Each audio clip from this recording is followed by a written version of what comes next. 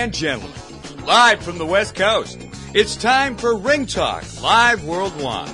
Your inside look into combat sports. Yeah. Brought to you by the WBO, the World Boxing Organization. How about that? And now, the host of the longest-running fight show in radio and internet history. Let's get him. Let's get him hard. Pedro Fernandez. Better grab me quick before my knees give way.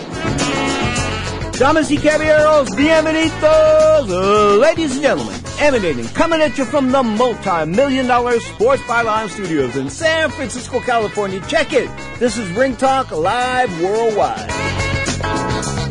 This is hour number 2, often imitated but never duplicated. Here we go for another hour live on Sports Byline, iHeartRadio, Sirius XM, Satellite Radio, Channel 211, and like 1,000 other internet platforms. Of course, all of our podcasts end up at Anchor.com. Check out Ring Talk Live Worldwide at Anchor.com for all the previous shows. Straight up, we're talking boxing for the most part in this hour. Of course, the UFC, I won't mention them to an extent because they did have a card last night, but Stipe Miocic being the world heavyweight champion of the UFC, he did retain that title. And the reason why I sort of say that ho-hum is that the fight really sucks. So we won't get into the fight real deep, but I will bring you the results a little bit later. As Stipe Miocic is still the UFC heavyweight title with a 5-round decision over former champion and former light heavyweight champion, a man that knocked him out with an elbow at one point in time. We'll talk about Daniel Cormier of Silicon Valley, USA. We'll also hear from Jessica McCaskill. And I'm so excited. Maybe we've got an exciting fighter yet. She isn't the biggest puncher in the world, but she's got 3 knockouts and 9 wins. She's got a couple of losses. But last night, man, you got to hand it to her, give her some props. I mean, she went into Tulsa, Oklahoma, a decided underdog. Somebody said it was 6-1. I don't think so. It was a little higher than that. But the bottom line is Cecilia Brækhus came in at 36 and zip, and she got beat. Got licked like a stamp. Judges had it like this. One judge had it, Karen Holderfield. The female judge had it 95-95, meaning a draw. Gerald Ritter, of course, one of the Ritter brothers, my buddy Gerald Ritter, had it 97-94.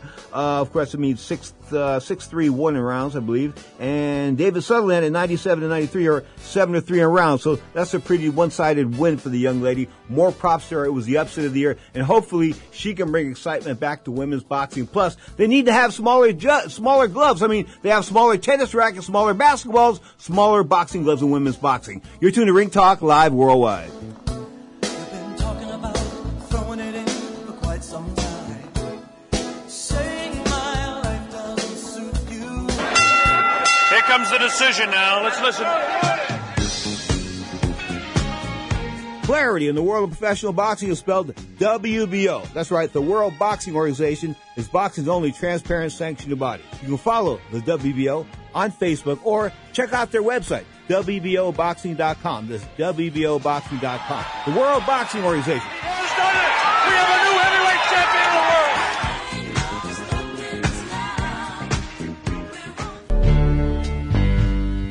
the world. Now, more of Ring Talk with Pedro Fernandez. As boxing creeps back into existence, per se, the coronavirus, of course, a studio-free, an audience-free boxing match. Of course, the UFC is getting akin to that, and of course, they did it last night with their UFC heavyweight title fight, which we'll get into just a little bit later. But Carl Frampton was a winner. Of course, Godfather Larry Merchant brought him up in earlier. Of course, a former champion at 122 and 126 pounds. Now fighting at 130. He's got a lot of stones and a lot of ability, Carl Frampton. Frampton came alive last night on ESPN from across the pond at 130 pounds. As I said, on DAZN, Cecilia Brækhus and Jessica McCaskill. And what can I say about Miss Maskell other than this? Let's bring in the undisputed welterweight champion of the world and new Jessica McCaskill. How you feeling right now? Ridiculous. Who's streaking? Who said they were going to streak? No, it wasn't for this fight. Hey, we believed in you. Me and Sergio thought there could be an upset in the air. You weren't getting a lot of respect from the odds makers. What were you thinking as those judges' scorecards were being read? I was thinking it takes a lot to take it away from the champion, and I just kept saying in my head, and new. When I'm on the bag in the gym, that's what I'm saying, and new. And that's what happened. Hey, talk about your upbringing. When you were homeless and when you were at wit's end and you didn't know what to do with your life. Talk about that transition from that moment to where you are right now, the pinnacle of your career and your life. Well, my coach definitely told me a couple nights ago, he said, hey, this fight it for you. So this is for the 4th grade-year-old homeless Jessica. This is for the little girl that just didn't care what people thought about her and learned to love herself even though she was really weird. And for the me now that's just sacrifices everything to put this sport first and to make a difference. That's what that fight was about.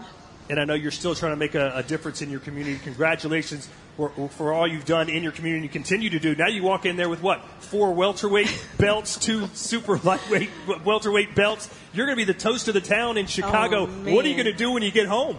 I'm going to take a COVID test. And then just celebrate with the gym and my team who's been with me through quarantine and before, like January and before, those gals and guys, they really hold it together. Summer Lynn, 147 professional, 2-0. She's back home taking care of business for me while I'm here. A couple people came in and just drove from Chicago to Oklahoma. How crazy is that? So we're going to go have a nice dinner and just celebrate real chill. I can't wait to see my dogs. My mom's at home. Mom, I love you. Thank you. Oh, congratulations. What was the difference tonight in there? What do you think the judges saw that they gave you the victory? I just didn't stop. I didn't expect her to be as rough as she was, but I was ready to be as rough as I had to be, and that's what came out. It was a lot like McCaskill-Taylor 1, and, we're looking for that McCaskill-Taylor 2, so it's just throwing when she's holding and trying to move and make those punches happen. Keep your feet moving and just be aggressive, be more aggressive, and out-punch. You guys said it yourself. Shout out to punch count. We never get a punch count for the females. 230 more punches than she did. That tells you that I wanted it.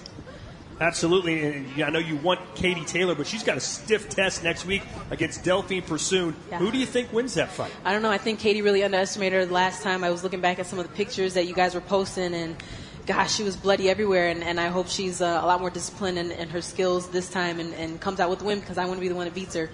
All right, and what does it mean to you to stop Cecilia Brækhus' winning streak? She defended her title 25 times. No one in the history of women's boxing has even come close to that number. What does it mean to you to stop perhaps the greatest woman of all time in boxing? I mean, I'm the one that likes to upset the party, so that's exactly. I'm not surprised. A lot of times when they call out the card, and I just stay real mellow and real chill, and then when it's time to celebrate, I celebrate. So, I'm not worried. I'm not, iffy. I'm just waiting for them to call my name and say, and new.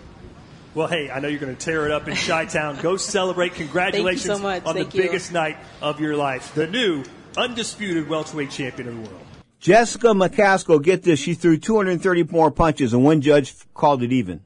She threw 230 more punches over 10 rounds and one judge called it even. Karen Holderfield, your license should be taken away. You should never judge a professional boxing match again, as should not the fighters, of course, the judges that judge the fight in Las Vegas. I mean, Glenn Feldman, I'm going to name these guys. Usually I don't name guys because with the Association of Boxing Commissions, I've taken the boxing judge test for the past 5 to 10 years, and I've passed, so I've been certified as a judge here in the United States if I want to judge fights. Okay, but the bottom line is, Glenn Feldman's with the ABC as well. All these judges have been with the ABC, but Glenn Feldman saw this fight with Rolando Romero and this Mr. Morales, of course, from the Dominican, saw it 8-4 in rounds. 8-4. Holy cow. Frank Lombardi saw it 118 to 110 or 10-2 in rounds. The other guy scored 8-4 in rounds. Don Triella scored 115, 113 or 7-5 in rounds. What I'm trying to tell you is the Showtime team had a 117, 111 the other way. I had a 118, 111 the other way. Holy cow. I had a 10-2, 1 round even. What can I say? I wasn't really studying the fight per se, but that's why I was just scoring as I was going, okay? At the end of the day, I thought it was a big heist and a big time robbery, but that shows you that boxing is back and boxing is back big. But these judges that are inferior, and they have to be inferior because they're not corrupt. I mean, nobody's buying them. Nobody's buying judges. Nobody's like, hey man, I want you to vote. No, that doesn't happen anymore. People don't buy judges per se. No, they don't do that. Okay? So there's no corruption there. It's just ineptness or going along with what they feel is the groove. See, there's a groove there in Las Vegas. The groove is for the hometown fighter. I mean, they gave that guy Rocky Romero, Raleigh Romero, call him what you want, they gave him that fight for throwing haymakers all night and looking like he couldn't win the Golden Gloves, not even the novice division. I mean, that was what can I say? That was extremely poor. I was I was ashamed. I was just absolutely ashamed. Let's go into the week in history, of course, brought to us by my man Billo, Grandmaster Billo. Of course, he is our house historian. When I say historian, I say his and then story. Bottom line is August 14th, San Francisco Mechanics Pavilion, James Jeffries, retains the heavyweight championship with a knockout TKO in 10 of James J. Corbett, retains the world heavyweight title. That was in 1903. Wow! August 14th, 1903, and in San Francisco at the Mechanics Pavilion. I think that was down at Army and where the freeway is, as far as 101 and Army Street is concerned, the Army Street Circle. August 17th, The Garden, Henry Armstrong, maybe the best fighter ever, split decision win over Lou Ambert, who would have 3 titles at the same time. Bottom line is he was a lightweight champion, the welterweight champion, and the featherweight champion. Bad dude, no doubt about that, pound for pound. Hammer and Henry Armstrong. 1990. Now this is a fight, I hate to say it, and I don't mean to disrespect either guy, but I could have beat either guy, and I know I could have beat the other guy, and I mean that. I mean that from the bottom of my heart. But in 1990, in France, Loreto Garza of Sacramento, California, won a split decision over Juan Cauchi to take the WBA junior welterweight title. And I will say this, that Don Chargan and those people came after me to turn pro. They offered me some money. They wanted me, I came to Vegas for the, after beating Keith Rucker, who was unbeaten. They sent all these people to watch Keith Rucker. Keith Rucker was the 6'1.5" junior welterweight that was knocking everybody out. He was like 8-0 with like 6 knockouts, and he was supposedly killing everybody. I remember them coming to my trainer beforehand saying, maybe you think that your guy is in a little bit too heavy, blah, blah, blah. Yeah, 12 seconds into the fight, I was standing over him, begging him to get up, screaming at him to get up, of course, disrespecting him to an extent, and I apologize for being disrespectful now, some years later. But the bottom line is, Chargan expected me. He wanted me to turn pro. He sent Carlos Palomino to me that day. Carlos said, "Hey, can I talk to you for a minute? You're Pedro Fernandez, right? Blah, blah, blah, blah, blah, blah, blah." And they went through the whole spiel. I didn't want to turn pro. What would I want to turn pro for? But I beat Rucker. That was something nobody ever thought I could do. But the bottom line is, both Loreto Garza and Juan Cauchi, I think that I could beat both those guys at 140 pounds. Sorry, but that's just the way I feel. In Los Angeles in 1958, August 18th, Floyd Patterson stops Roy Harris. Roy cut and shoot Harris in 12 rounds to retain the World Heavyweight Championship. Another inept opponent for Mr. Patterson, of course, Cus D'Amato picking the opponents at that point in time. He could have fought Sonny Liston. So he had Sonny Liston or Roy cut and shoot Harris. Which guy would you take?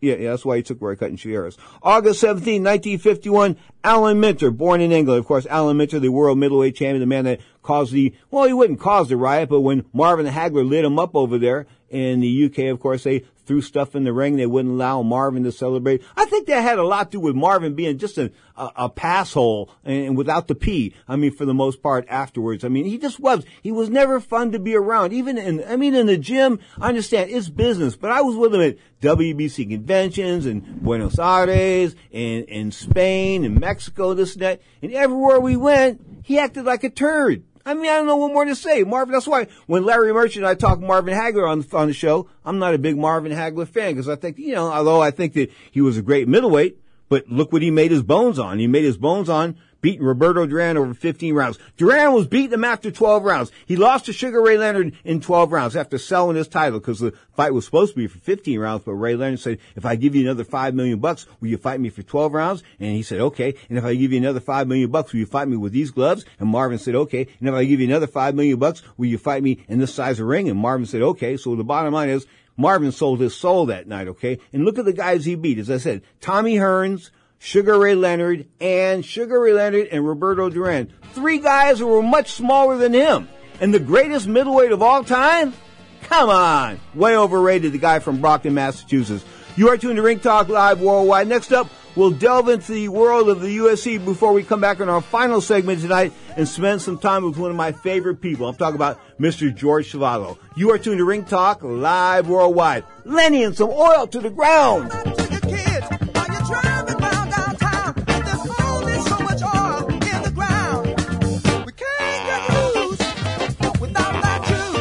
The thing is that I'm still in his brain. I'm still in his mind. I'm the guy that he wants to get rid of.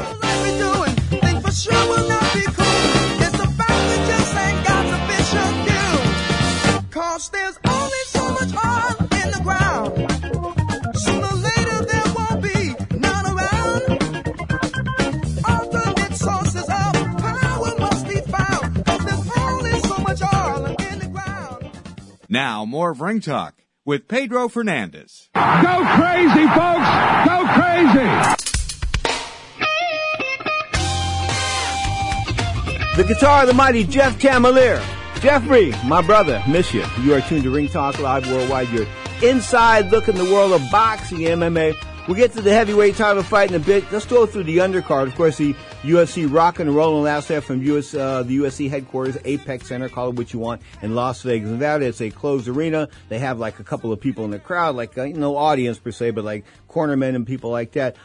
Jim Miller, I guess he's going to be finally retired. To talk about the Cowboy Jim Miller, he was in the ESPN Plus card, which preceded the pay-per-view card, and he was a loser to Vince Pichai. Outside of that, I'm not seeing anything that's making me jump up and down here, except that Verma Jamarada, I think I got that, Jamaroba, beat Phyllis Harag with a submission armbar. It was one of the smoothest moves I've ever seen on the ground in my life. This girl, a woman strawweight, 115 pounds, she could really, really, really roll on the ground. She rolled this girl right into an armbar. It was like one of the slickest moves I've ever seen in my life. Maybe she's the next Ronda Rousey, because that's what Ronda was doing, was getting people into that armbar. But then once people realized that Scott Cuddy taught them how to get out of the armbar, it was all over for Ronda Rousey. Of course, running into Amanda Nunes and of course Holly Holm. What can I say? Boom, boom, good night, sweet princess. I'm talking about Ronda Rousey, of course, blasting the world of professional wrestling, of which she has just retired from, and she says she's going to have a baby.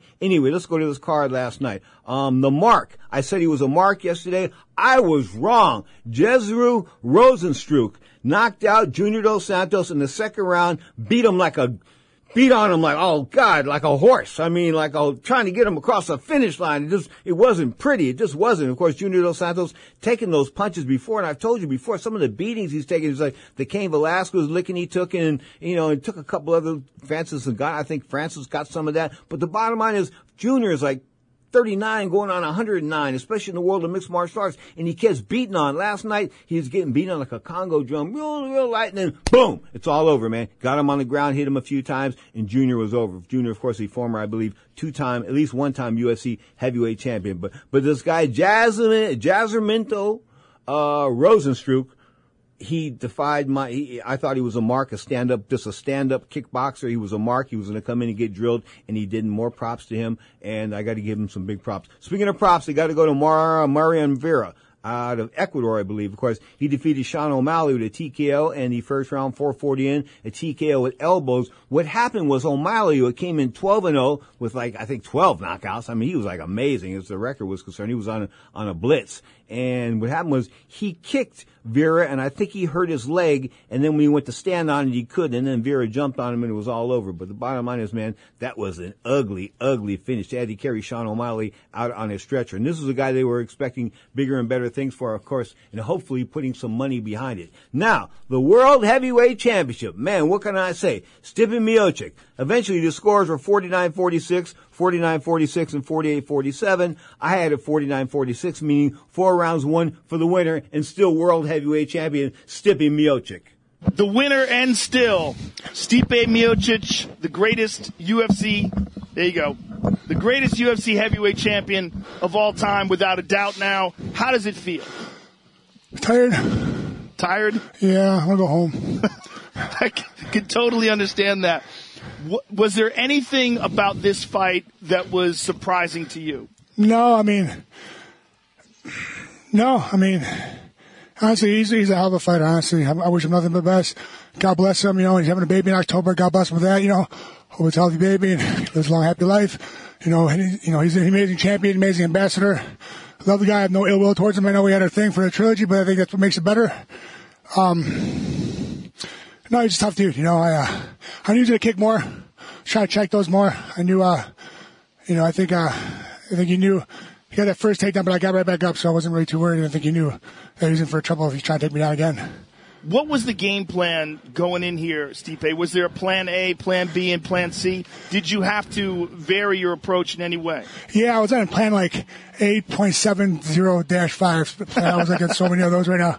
I had no idea at one point what I was doing. Well, that is one of the things about these crazy heavyweight fights.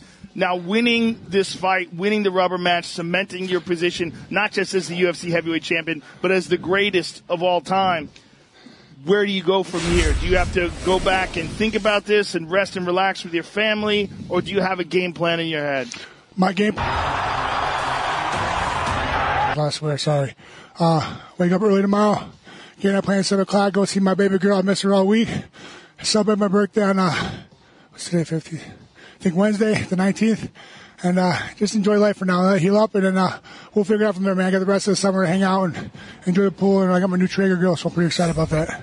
Happy birthday, Fran Champ. But if you ever fight Francis Ngannou again, it's all over. Speaking of Ngannou, a young man, of course, that would like to fight Ngannou. I mean, everybody seems to say they want a piece of Ngannou. I wouldn't mind fighting him. I wouldn't mind fighting him. Yeah, until you get into that octagon, into that cage with him. And now they're making this cage a little bit smaller. It used to be 30 feet around. Now it's 25 feet around. So yikes. I mean, against a puncher, yikes. Absolutely triple yikes. I can't say yikes enough on that one. I would never want to fight Francis Ngannou no matter what. I straight up, if I was a UFC fighter and they said to me, you had to fight Francis Ngannou, I would retire because I'm not going to, I guess the and people have corrected me over the years and said, the object of a professional fighter is to make money, to put money on the table and to pay his rent, this and that. Yeah, but to not get killed. And I think that anybody fighting Francis Ngannou has got a serious chance of having serious permanent injuries. I kid you not. But the World Heavyweight Championship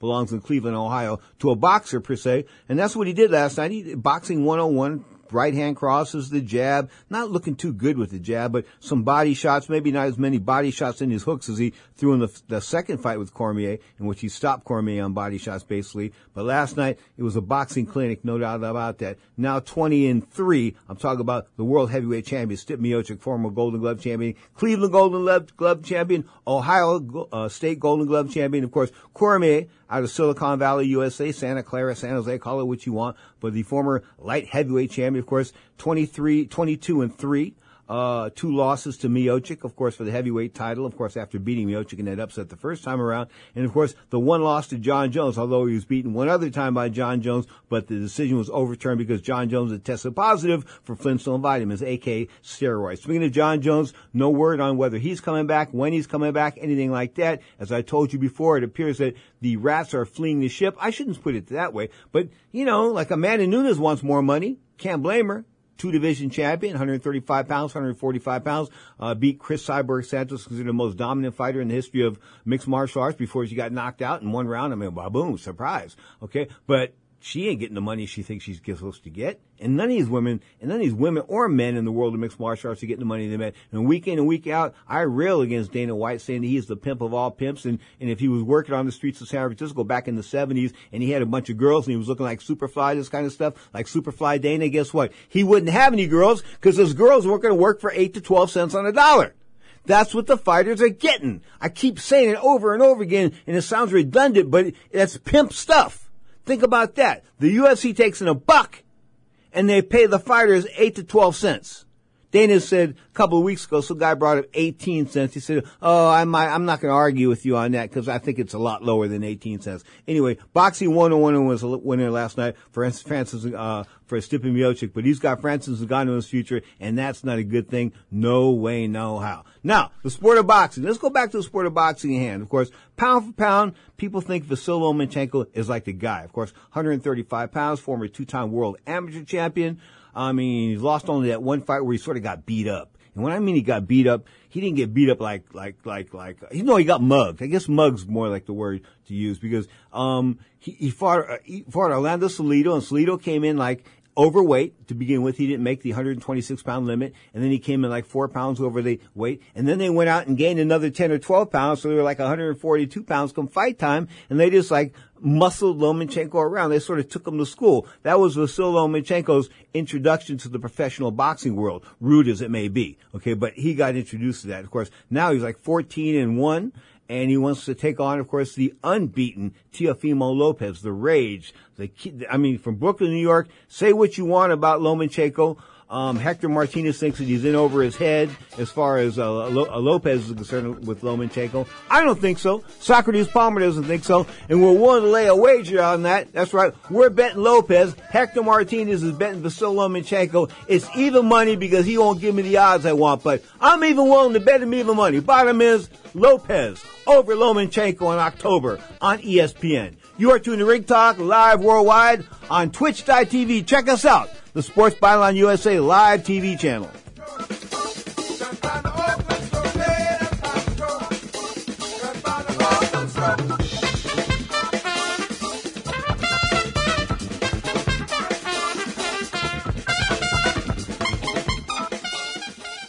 Now, more of Ring Talk with Pedro Fernandez. Hello, killer!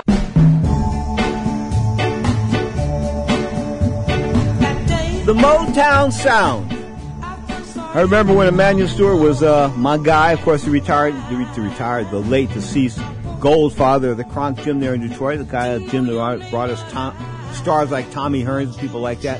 But the bottom line is, I wanted to write a book on Motown. I mean, I really wanted to write a book on Motown, and like Emanuel knew all these people in Detroit, so I figured this was like the perfect idea to do, right? So I went back there, I interviewed a couple of people, and they didn't want to say anything about Berry Gordy, and then I tried to interview Berry Gordy, and Berry Gordy was very distant, so the bottom line is, nobody was talking. It was like they were all under oath or something like that. They weren't speaking the truth. At the end of the day, I had a good time, and I missed Detroit, and of course I missed Emanuel Stewart, no doubt about that. Now we switch gears, and we go from Detroit, Michigan to across the border. I'm talking about Canada. Of course, Canada's most heralded heavyweight of all time, I think, without a doubt. I'm talking about George Chuvalo. He was 16-0 with 16 knockouts as an amateur. I mean, he was a monster. Retired 73-18 with a couple of draws and 64 KOs, and he only got stopped a couple of times. That was by George Foreman and by Joe Frazier. Foreman in 1970 and Joe Frazier in 1967. Of course, both those guys, world heavyweight champions and former Olympic gold medalists. So that's nothing to be ashamed of, but he never got knocked down. Remember Ali telling me I hit him as hard as I could, as flush as I could, and he wasn't going anywhere. So I said to myself, there's no sense to really try for the knockout here with George, because Chuvalo wasn't going nowhere. Because remember what Ali says, is it true you have never been knocked down? And it was true that George Chuvalo had never been knocked down. And of course he had some bad times in his life. A couple of people, I think a wife and a couple of kids committed suicide, so nothing was perfect for George Chuvalo after his retirement. I remember in the early 1990s, he and I had dinner together outside of Canastota, New York, the International Boxing Hall of Fame, and he sat there and he ordered and he ate. I counted him. You know, I do the weird stuff, right? But I counted him. He ate 125 shrimp. These big old shrimps. I'm not talking like prawns. I mean, they weren't little, but he ate 125 of them. He ordered 125 and he ate all 125. Of course, then he was a bit of a fat guy. You wouldn't tell him that to his face, but now he's trimmed down, he's looking good, he's lean, what can I say? But he is one of the class acts in the world of professional boxing, without a doubt. Still, if I call him on the phone, he treats me like gold. I'm talking about George Chuvalo. Well, here it was in Toronto. I thought it was a great fight. He certainly proved that he could stay in there. He took the best that Ali had. He gave Ali real hell in that fight. I still felt I had a good shot with Ali, and anyway, it turned out to be a good fight because people didn't think I was going to. Most folks didn't think I was going to go 15 rounds with him, but it was a tough 15 rounds, and it goes down in the history books as one of the better title fights. A lot of people expected you to get knocked out by this guy. Yeah. You know, a lot of people were surprised at not only your stamina for the 15 rounds, but that because he'd been putting people down. Yeah, but I got a hard head. So I know I had a hard head because my grade 5 teacher told me that. I'm not sure people understand the historical significance of what was going on at that time with Ali, because Ali couldn't fight in the States because at the time he was refusing to go to Vietnam. He had joined up with the Nation of Islam. He had changed his name to Muhammad Ali. There was a lot of politics around it, and people are trying to put it together as this, you know, this agitator from America. You know, Black Panthers were around, you know, and against this great white Canadian hope. But a lot of people didn't understand that you didn't have a problem with Ali's politics or what he was saying at the time. No, not to me. I mean, as far as I'm concerned, he made a lot of sense. So I couldn't I couldn't say that what he did was wrong or what he stood up for was wrong. I thought he made a lot of sense. The people here in Canada are nice. I've never really, honestly, I'm not saying it just because I'm here, because I'm not the kind of person who say things that don't mean. I tell the truth and I'm known for it. But I've never been treated so nice in my life. I haven't had no people making wisecracks. Everybody's friendly. The children, the waitresses, the hotel managers, the policemen, everybody's as nice as they can be. And it's a lot different from where I come from. History proved you both right, it seems. Well, they're not mad at him anymore. America was mad at him for quite a while. You had about 97 pro fights? 97 pro fights, yeah. Never kissed the canvas once? Kissed a few girls, but never the canvas. Talk about the fact that you had all these fights, some of them great fights. I think you fought in Madison Square Gardens, 20,000 people there. You fought these big fights. But the one that everybody wants to talk about, including me today, is that historic fight with Ali. Does it bother you that that's the one that they remember the most? No, not at all. I can understand it. You know what I mean? So, yeah, there's no problem. I lost the fight, but, it was a tough fight. And, it didn't do me any harm. In fact, it enhanced my reputation. So that was okay. That was cool with me. Talk about what happened after that fight. There's a great story about what Ali did after the fight and what you did after the fight. Well, he went to the hospital with bleeding kidneys at St. Mike's Hospital in Toronto. He took a few body shots there from quite a few. And I went dancing with my wife. You went to the disco while he went to the hospital. Yeah, I went to the disco. He went to the hospital. What does it mean to you as a Canadian boxer, one of the greats that followed him? What is his legacy to you? To me, he's a legend. He's a man that really started Canadian boxing because, it was Muhammad Ali that challenged him to a fight and really came up here to go against a soft Canadian, but he was really in shock when he boxed against George Chuvalo, realizing that this man he can't knock out. This man doesn't cut. This man's tough, and he's from Canada. Let's talk about some of the you've kind of taken some personal tragedies that you've experienced in your life and really turned it around to try to help people. Talk about that part of George Chuvalo for us. I went through hell. I lost 3 sons, lost my wife. It's hard, in retrospect, it's hard to believe I survived this far. But now you're helping people. You're talking to young people. You're talking to kids. Tell us about that. I have a chance to address young people and make them understand about how important it is to be on the right side of things, how important it is to be drug-free, how important it is to be cigarette-free, how important it is to work out, how important it is to take care of your body, how important it is to stay in school. Hope that if I can make some sort of impact, talking to them now, tomorrow there'll be a success story.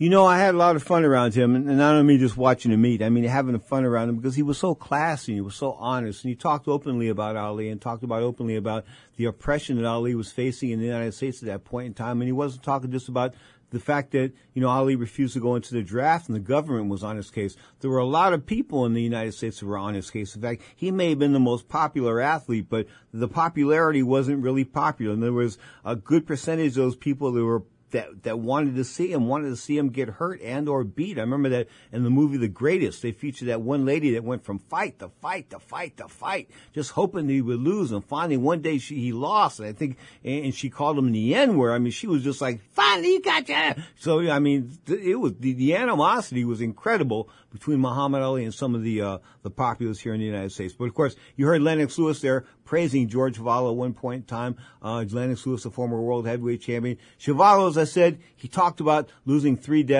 sons and of course a wife as well. And I think most of that was suicidal. So I don't know what to say other than that. Other than you have to be real sorry. No doubt about that. You are tuned to Ring Talk Live Worldwide. Your inside look into the world of boxing, MMA.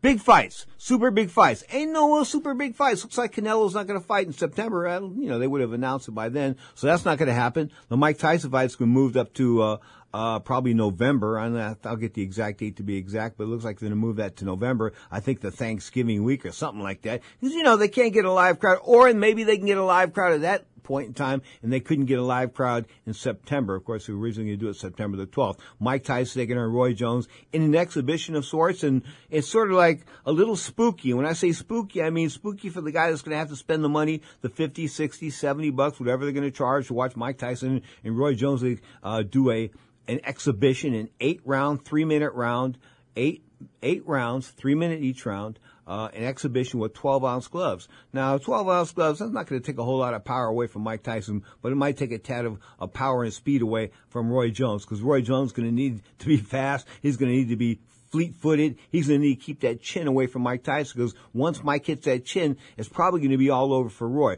Roy hasn't been able to take a punch in a long time, and if you remember, you've been listening to this show since the 80s. In 1988, Roy Jones won the Olympic trials over here in Concord, California. I think that they had the prelims in Oakland, California. So Ray Leonard and I were sitting in, Sugar Ray Leonard and I were sitting in Oakland, California, and he's talking about, he was a promoter at the time. Ray Leonard had a small promotional company. So he's gonna offer Roy Jones $1 million. He's going to offer $1 million. So he's going to give him $100,000 cash that day, and then give him a $900,000 check, something like that. Blah, blah. So Ray goes and orders the money. The $100,000 comes to the hotel. I see the $100,000, and he says, Pedro, we got to count this and that. I said, I ain't touching that money. Anyway, so he counts the money, counts $100,000. The courier counted it first, and Ray counted it again. So he puts it in a briefcase, and he holds onto the briefcase. And then we start talking about Roy Jones, and then he says to me, he goes, you know, Roy's got a glass jar, right? I said, what? He goes, yeah, Roy's got a glass jar. I said, man, Roy's never been touched. He's never been hit. He goes, no, Pedro. His reflexes keep him out of harm's range, but he's been knocked out in the gym unconscious where he was snoring like asleep, like he was taking a nap, okay, with the big gloves on.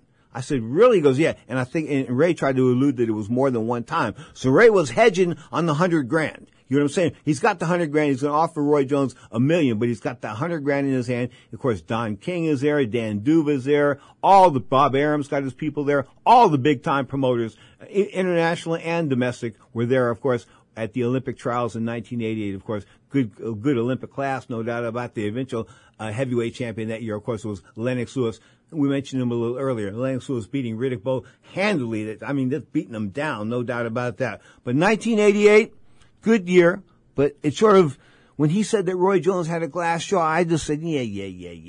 Maybe, right? In other words, I was just figuring that Ray was hedging his bet. Sugar Ray was hedging his bet. He didn't want to kick down the $1 million. He didn't want to kick down the $100,000. And he was like holding on to the $100,000 like it was the last $100,000 he had in his life. And I knew it wasn't. So, Ray was having second thoughts because of Roy's chin.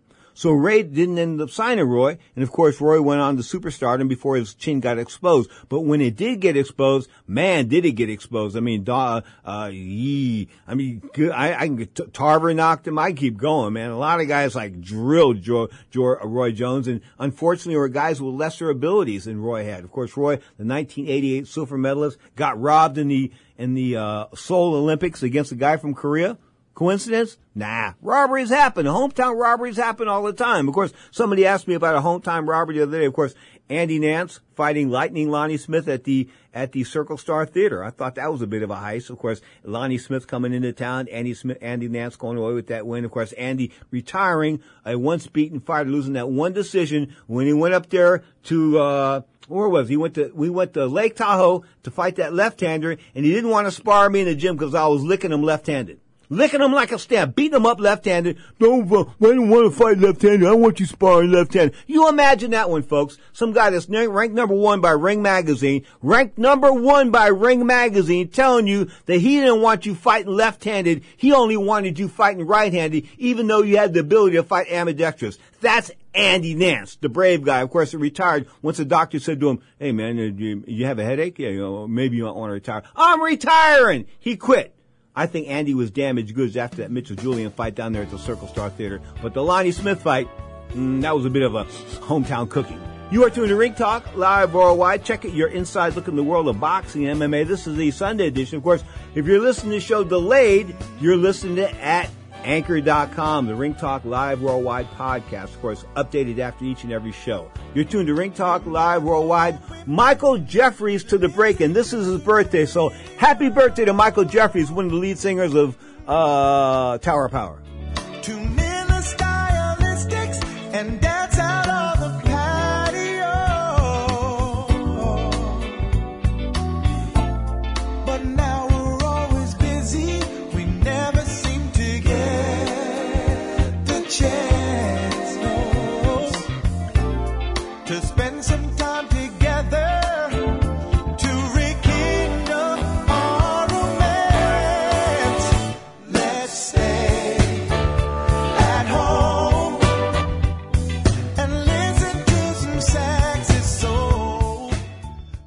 Now, more of Ring Talk with Pedro Fernandez. I'm going to go home, hang out with my wife, my dogs, get the baby set up, and then we'll figure it out from there. I'm tired right now. I just want to go home and hang out. And